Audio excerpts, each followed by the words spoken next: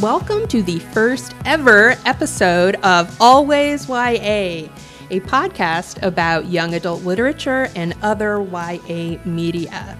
My name is Jane McMahon, and I'm here with our two other panelists, Susan Timmons.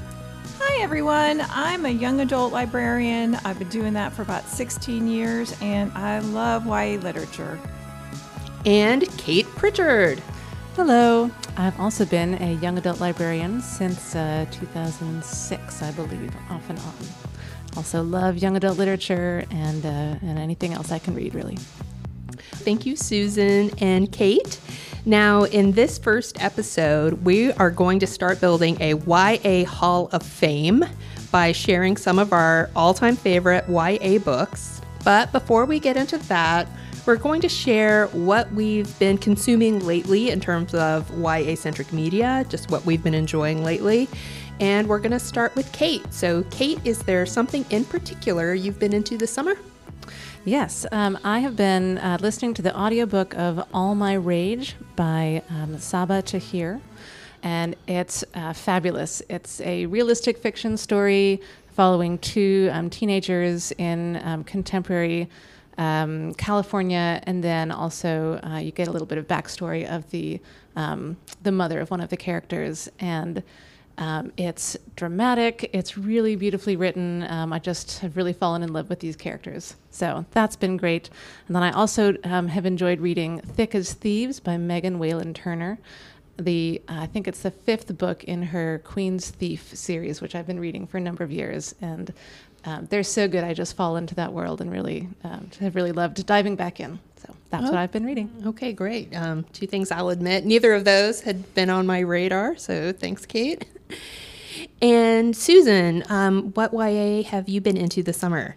I have been binging Stranger Things with my kids. We love it so much. I can't even tell you. And I grew up in the 80s, so what I love about binging it with my kids is I get all the references, and then I excitedly explain to them, probably in more detail than they need, about the Cold War and the Soviet Union and the Terminator references and the Never-Ending Story and the arcades and the malls and all the sort of 80s references that they pack in that series. It's also very Scooby-Doo. The kids are solving a mystery and they make a plan and nothing ever goes right and the adults are not very helpful. So it's been a lot of fun, and season 4 was fantastic. And it's also gotten me in a kick of other 80s set things. So the novels by Grady Hendrix, those horror novels are set in the 80s.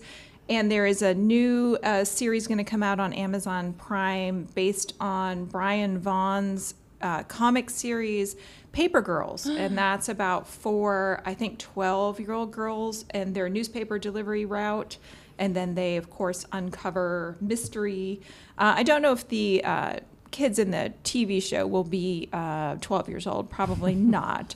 But I'm looking forward to continuing my Stranger Things mood and doing another 80s title next. Okay, I myself haven't caught up with the latest out from Stranger Things, but your enthusiasm, I think, is going to nudge me back in that direction.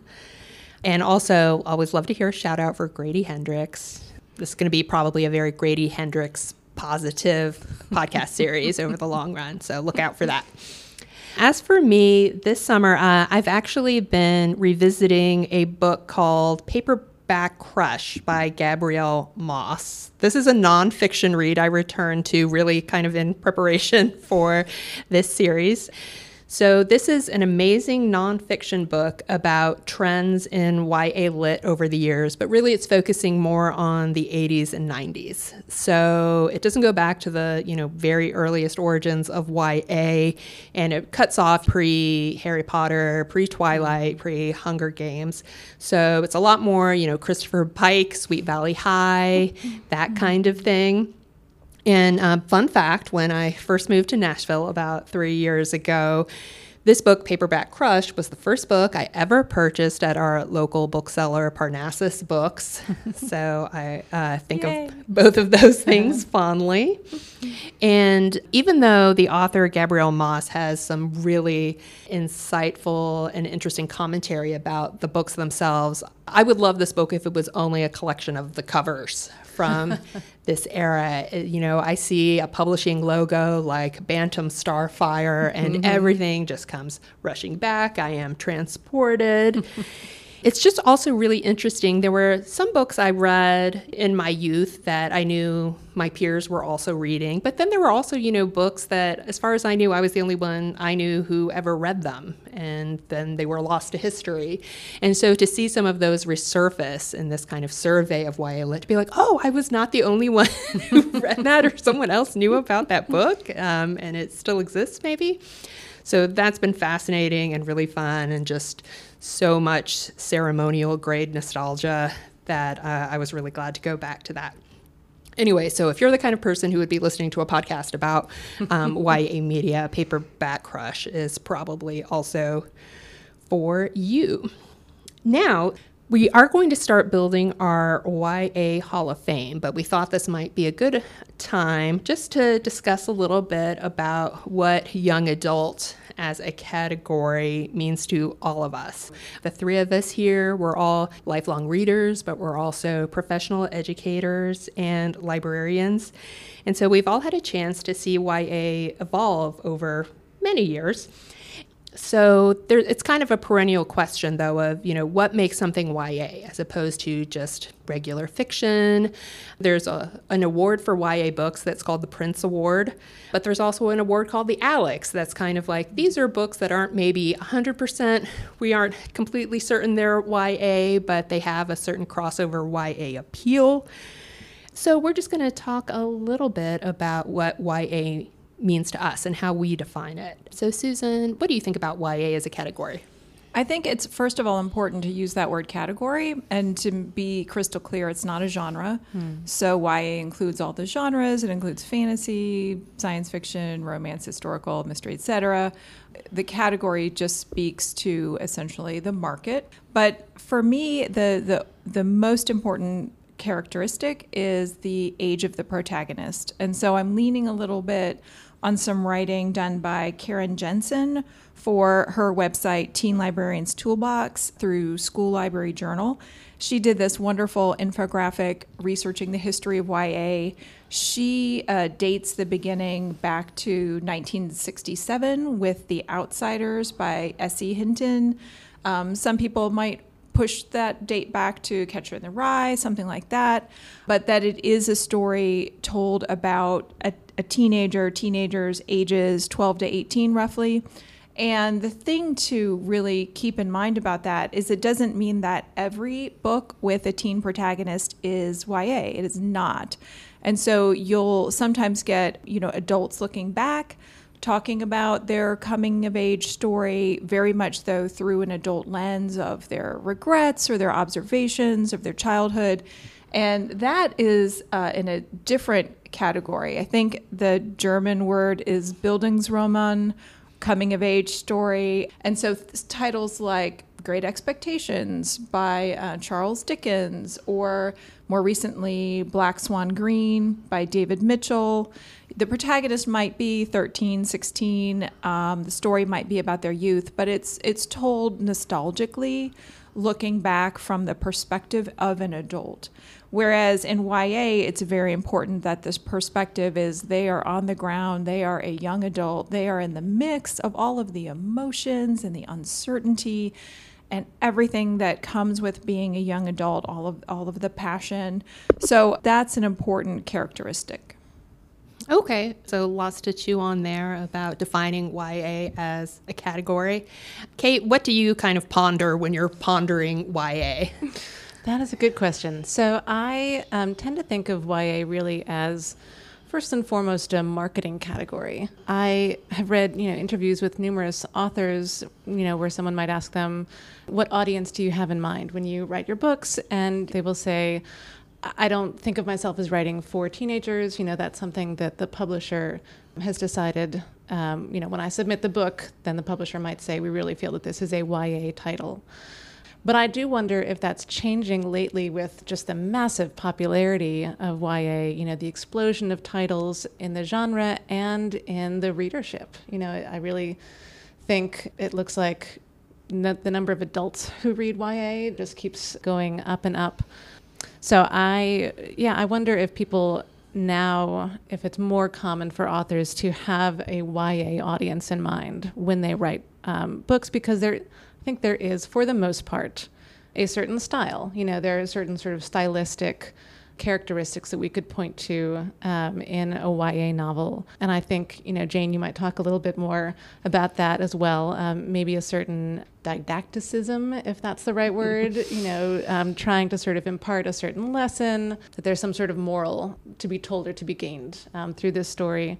So anyway, that's some of what I think of when I think about what sets young adult apart. Interestingly, I do think that the category, a lot of the books that we see coming out for YA these days, they tend to really be aged up a bit. The protagonists are older. The situations they're encountering are older than, books published for young adults, say 20 years ago. And I think that's fine. I think those books are great. I buy them for my library. But I do really see a gap in, there's not a lot of books being published anymore that I really think of as being not just appropriate for, but really sort of aimed at, say, 12, 13, 14-year-olds, kids who maybe aren't interested in reading about these more sort of adult, mature situations, but they still really want a good story written with protagonists that are the same age as them. Yes, it's interesting that you bring up that marketing angle, because about, was it about 5 years ago when we started really hearing about new adults? And people were saying, there's YA, but there's also going to be new adults. Mm-hmm. And I don't know if that kind of became the fetch of the publishing world, like it just never really caught on, or maybe one day it will really take hold. It seemed like they were going to try and start a new category of books about and aimed towards maybe more the college age or recent college graduates. Mm-hmm. Which I can understand there might be a need for something kind of in between YA, kind of 16, 17, 18, and, the middle-aged divorcee type of fiction that seems to flood the market constantly.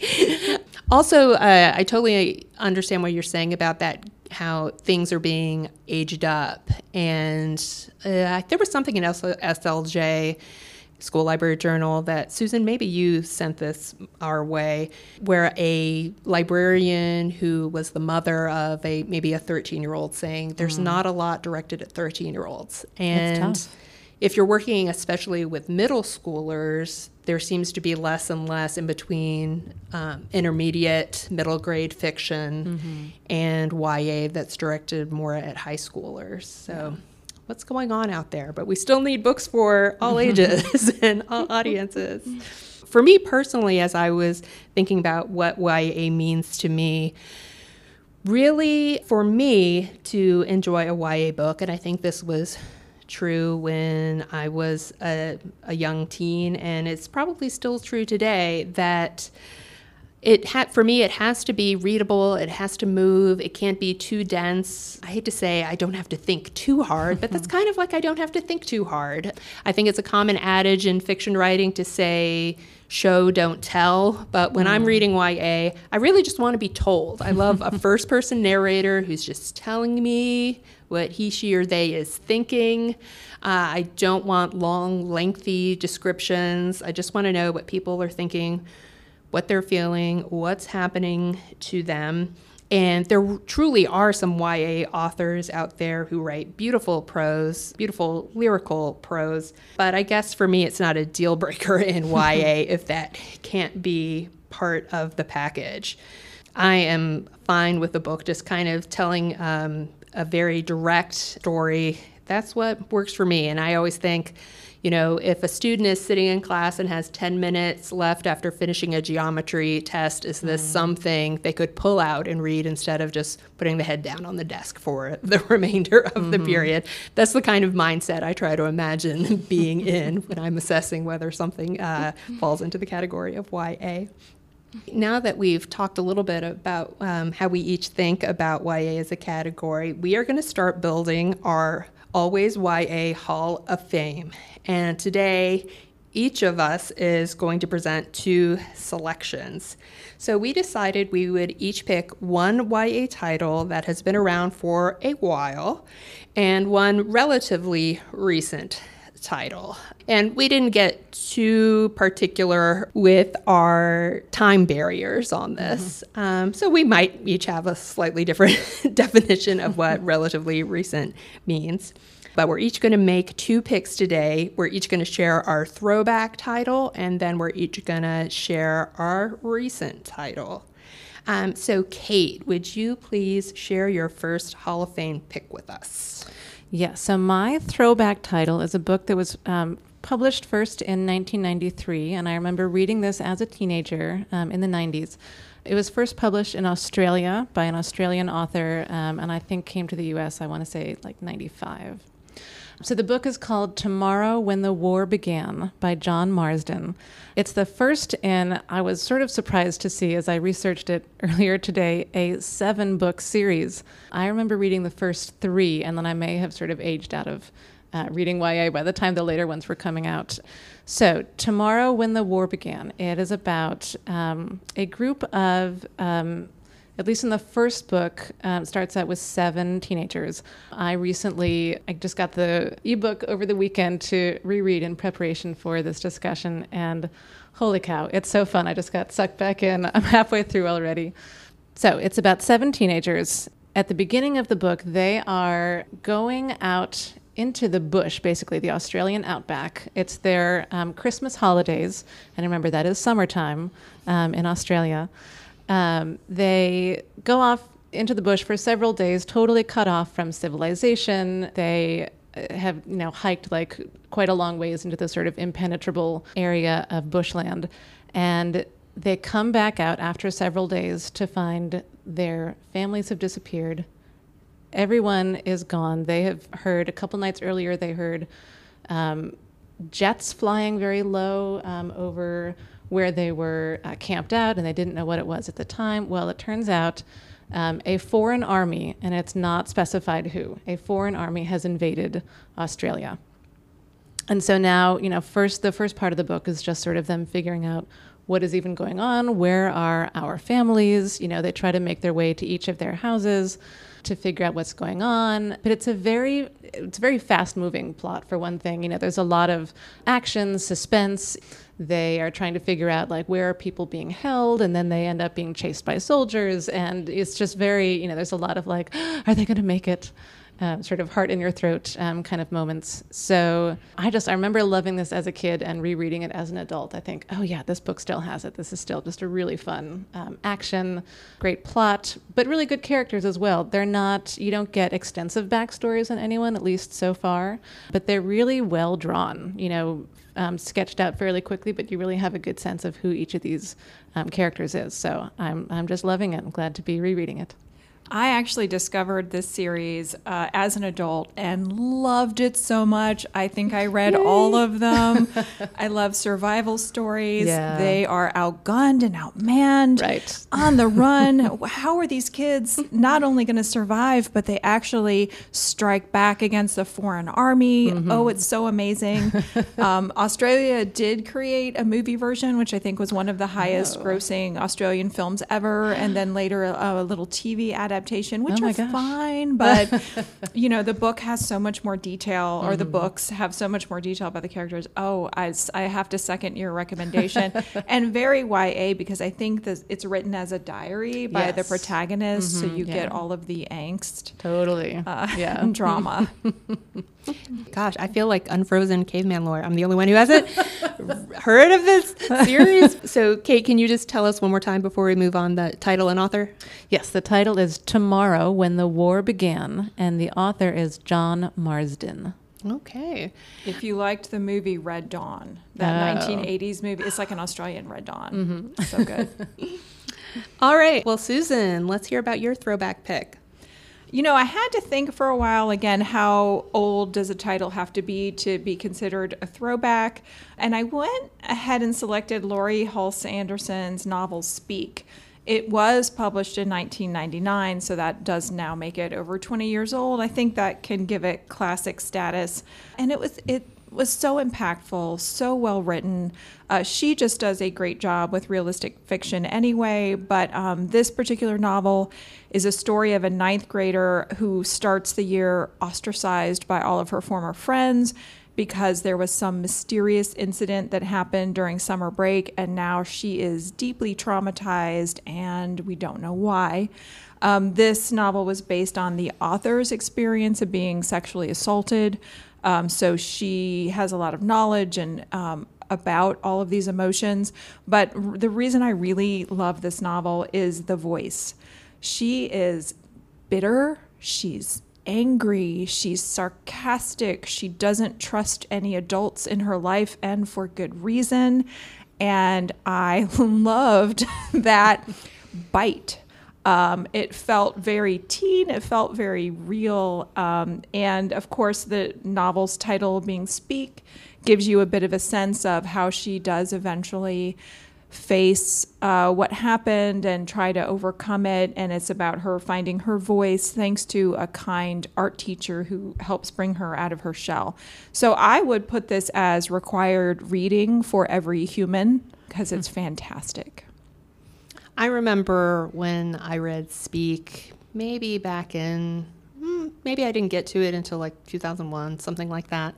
I remember being astonished at feeling how it captured the atmosphere of my high school, the halls of the high school, all of that. And I'm not sure I can think of anything since then that has equaled it in that aspect of it. So I had kind of considered using it as a pick today, though I think I didn't really get as far as whether I would have considered it a throwback or a recent. Man, it's hard to believe it's already been 20 years.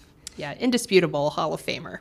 For me and my throwback pick, so I was kind of wondering about like, oh, I don't want to pick something too obvious that maybe someone else picked or anything like that. But then I also had a bit of hesitation about picking something unless I was really going to revisit it. And so over the past week, I went back and I reread The Pigman by Paul Zindel. I cannot pinpoint what age I was when I read this myself, but then I revisited it some years later because it was part of the 7th grade curriculum at a school where I taught. And this was one of the favorites of 7th graders, even in the mid-2000s. At the end of the year when we'd say, okay, of all the books we read in 7th grade, what was your favorite? And The Pigman would rise to the top, which is surprising to me because when I actually went back last week to verify what year was The Pigman, if I'd had to guess, I probably would have guessed 1978. I knew it had been written before my own adolescence, but really it's 1968. And now in going back and reading it, knowing it was written in 1968, there were some parts of that seemed more obvious, but I also felt a bit kind of foolish that I hadn't picked up on that either reading it myself or even in teaching it. I didn't teach it as like a novel of the 60s or something like that, though I think you could definitely do that. To borrow some language from another podcast, The Rewatchables, when they revisit themes, they talk about what's aged the worst as one of their categories. And so I was also a little bit afraid to revisit this and see if there was anything kind of cringeworthy or just really uncomfortable. There is no profanity. They actually make a big point of the fact that because this is narrated by two teenagers, that they use dollar signs and things like that in place of profanity. There are a couple uses of the R word, which I would have preferred not to see. But other than that, maybe not anything that would have made me too uncomfortable today. And I was trying not to judge it by the strictest of, 2022 standards. But, earlier I was saying, tell, don't show me, and that's exactly what this book is. So I'm a sucker for a first-person angsty narrator, and I'm even more a sucker for books with alternating narrators. So this book is narrated by two high school students, John and Lorraine, who are mostly platonic friends, and they befriend a lonely widower named Angelo Pignotti that they come to refer to warmly as the Pig Man. And, there's not much else to it. It's really just about how these two teens are unhappy in different ways with their home lives, with their parents, not really finding a lot of inspiration at school or elsewhere. And they just really love the warmth and kind of, what it seems like unconditional affection and friendship from this older man. And unfortunately, things take a poor turn. But that's really what the book is about. It's incredibly short. It might even be under 100, it's maybe 150 pages. So still a pretty good pick. So that's why my first Hall of Fame entry is The Pig Man by Paul Zindel. Nice. So we're going to be moving on to our more recent Hall of Fame picks, and this time Susan is going to go first. So Susan, what's your recent pick? Well, I don't know if 2012 is recent, but when I was a teen, I loved fantasy novels. I devoured the Dragon Riders of Pern and the Dragonlance Chronicles and all of those fantasy books. So I still, as an adult, love to check out what the new YA fantasy books are. I know City of Bones was really popular there for a while. One series that I think doesn't get enough love, and I adore it, is by Laini Taylor, and it's called The Daughter of Smoke and Bone. It's a trilogy. Came out in 2012. She's a wonderful author. She was a National Book Award finalist. She writes such gorgeous phrases that this is one of those books that I will read a sentence and it is so beautiful I will have to stop and I will have to reread the sentence again because it's just stunning. And as we were saying earlier, you don't always get that quality in young adult books, and so it's nice to find something that is so just well written and engrossing and gorgeous, but also fantasy, which speaks to my heart. And it's dramatic and romantic and incredibly unique. And there are monsters and demons and angels and the war to end the world and genocide and love. So it's an amazing trilogy. And so I think more people should read it. Okay. Kate, next to you for your recent Hall of Fame pick. All right. So I would assume anyone who's listening to a podcast about young adult literature is already familiar with this book, but absolutely the first book that came to my mind, I thought this has to be my pick for recent Hall of Fame, is The Hate U Give by Angie Thomas. This was a book that really was made possible, is my understanding, by the We Need Diverse Books movement, which became a nonprofit and has, and I think it's an annual award that they give to a sort of emerging writer to help them finish a book. And I think I'm correct in saying that Angie Thomas was the first recipient of this award, and that allowed her to finish this novel. So shout out to We Need Diverse Books, first of all, which is a fantastic movement and has really just done so much over the last few years to expand and improve the field of young adult literature. So The Hate U Give is about 16-year-old Star Carter. She is Black. She lives in public housing in an unnamed city, but I think we're meant to assume it is Jackson, Mississippi, or somewhere very similar to that, which is where Angie Thomas lives. And Star has been going to a private school, majority white private school. So that is already like a difficult, transition for her, going from her low income neighborhood to this very elite private school. So she's already kind of navigating two different worlds. And then what really sets the plot in motion is that one night she is driving around, I think maybe they're going back from a party with her friend, a boy named Khalil. They are pulled over by the police. The policeman says he thinks that Khalil had a gun and shoots him and kills him. Star was in the car. She knows Khalil was unarmed. She knows that this is a very clear case of, a police killing that should never have happened, totally unprovoked. And so it's really her journey of finding her voice and sharing the truth. She faces, of course, she faces hatred. She faces a lot of pushback from people, sort of outside, not wanting to hear the truth that she has to tell. But it's, of course, very important for her to speak up and to make the truth known. So what I remember about this book, when I first read it, I picked it up because I thought this is going to be an important book, right? And there are those books that you read and you think this is going to be important. If it's not maybe a great book, that's okay. It's still a book that we should all read. I was just so blown away by the writing in this book and by the characterization, the way that, these worlds that Starr navigates were really delineated so wonderfully. But it was really the characters that I kept going back to. If you write a book with great characters, that really is like, you've sold me 90% of the way already. That's really what I look for in a book. And so I just thought all of the characters in this book were really wonderfully drawn, very distinctive, really interesting people. And I just think it's a fantastic book. So that is The Hate U Give by Angie Thomas.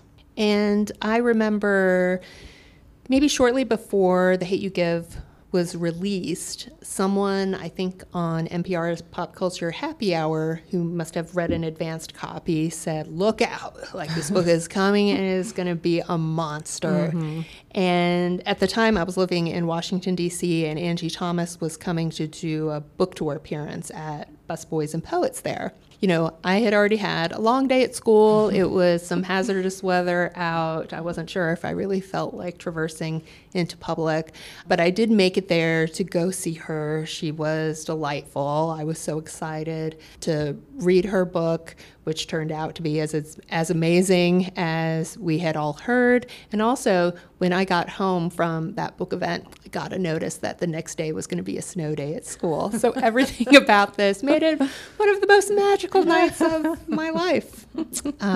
Yes, but The Hate U Give is probably as close to, just an instant classic as mm-hmm. we've seen in the last handful of years.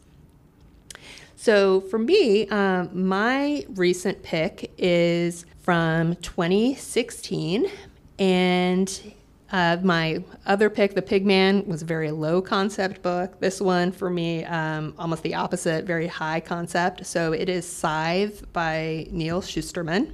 Actually, I have to admit, I almost chickened out and picked something else just because I thought, oh dear, it's going to take me forever to try and recap what this book is about. It's the first book in a trilogy, so there is quite a lot of world building that goes on. But so Scythe is a science fiction book set in the future where pretty much disease and death have been almost eradicated by medical technology. But for reasons both practical and philosophical, a small percentage of the population is killed each year, or as they call it, gleaning is the euphemism they employ. And the people who do the gleaning are called scythes. And the scythes are an elite group of people who decide which people will be gleaned and the manner in which they will be gleaned. And maybe most importantly, they do the gleanings themselves. They don't just pick people and then someone else, does the wet work. So as you can guess, in most YA books, so there are two young teens who are picked as candidates for the scythedom, but they have to go through an intense training process. There's lots more I could try and establish about in the future, there's also kind of like a Skynet-esque, artificial intelligence that runs things that's called the Thunderhead. I'll just go on forever if I try and account for every way that this world is established. It's just a really great science fiction that makes you think about things like, we've all thought about, well, if everyone goes to college, who will the maintenance staff be? And things like that. I think it's a great YA book that offers you a lot to think about. It follows two teen characters, but you also get to read the journal reflections of the adult scythes. I think a really great perennial topic in YA Lit can be how do we deal with power, whether it's power on a large scale, on a small scale, whether it's, in your friendship group or, on a global scale. And it's a lot about how, who should the sides be then? And ironically, the people who make the best sides are maybe the people who are least inclined to want that job. And also, it's just a great science fiction read. Okay, so I think we've established a great foundation for our Always YA Hall of Fame. And if anyone listening out there wants to share a book you would pick for the hall, you can email us at alwaysyapod@gmail.com. You can also follow us on Instagram at alwaysyapod. And please subscribe to our feed so you won't miss our next episode. Our next episode, the topic will be back to school, and we will be discussing campus novels. But before we wrap up, we're each going to sign off with something we're looking forward to in the world of YA. Kate, what are you looking forward to next? I think my next YA book is going to be Queen of the Tiles by Hannah Alkaf. It's a murder mystery set in the world of Scrabble competitions in Malaysia. I don't know a whole lot more about it than that, but I am really excited to read it just sort of based on that description alone. And Susan, what are you looking forward to next in the world of YA? Well, I am looking forward to Kate's review of Queen of the Tiles, number one. That sounds amazing. I just checked out from the public library something called Flip the Script by Lila Lee. Something important to know about me is I'm a huge Korean drama fan.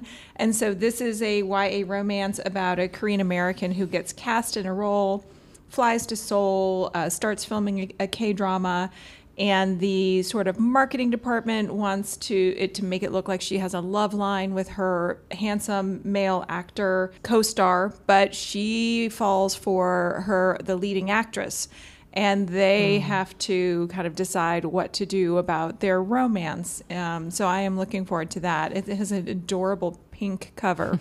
So it looks very cute. I really loved, I don't know how many books she has out, but a book she put out a year or two ago called I'll Be the One was so fun. So I hope that this is similarly very enjoyable.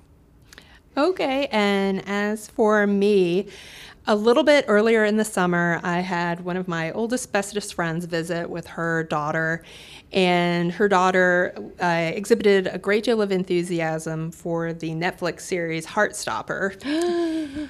But we're getting some excitement now from Kate. Heartstopper.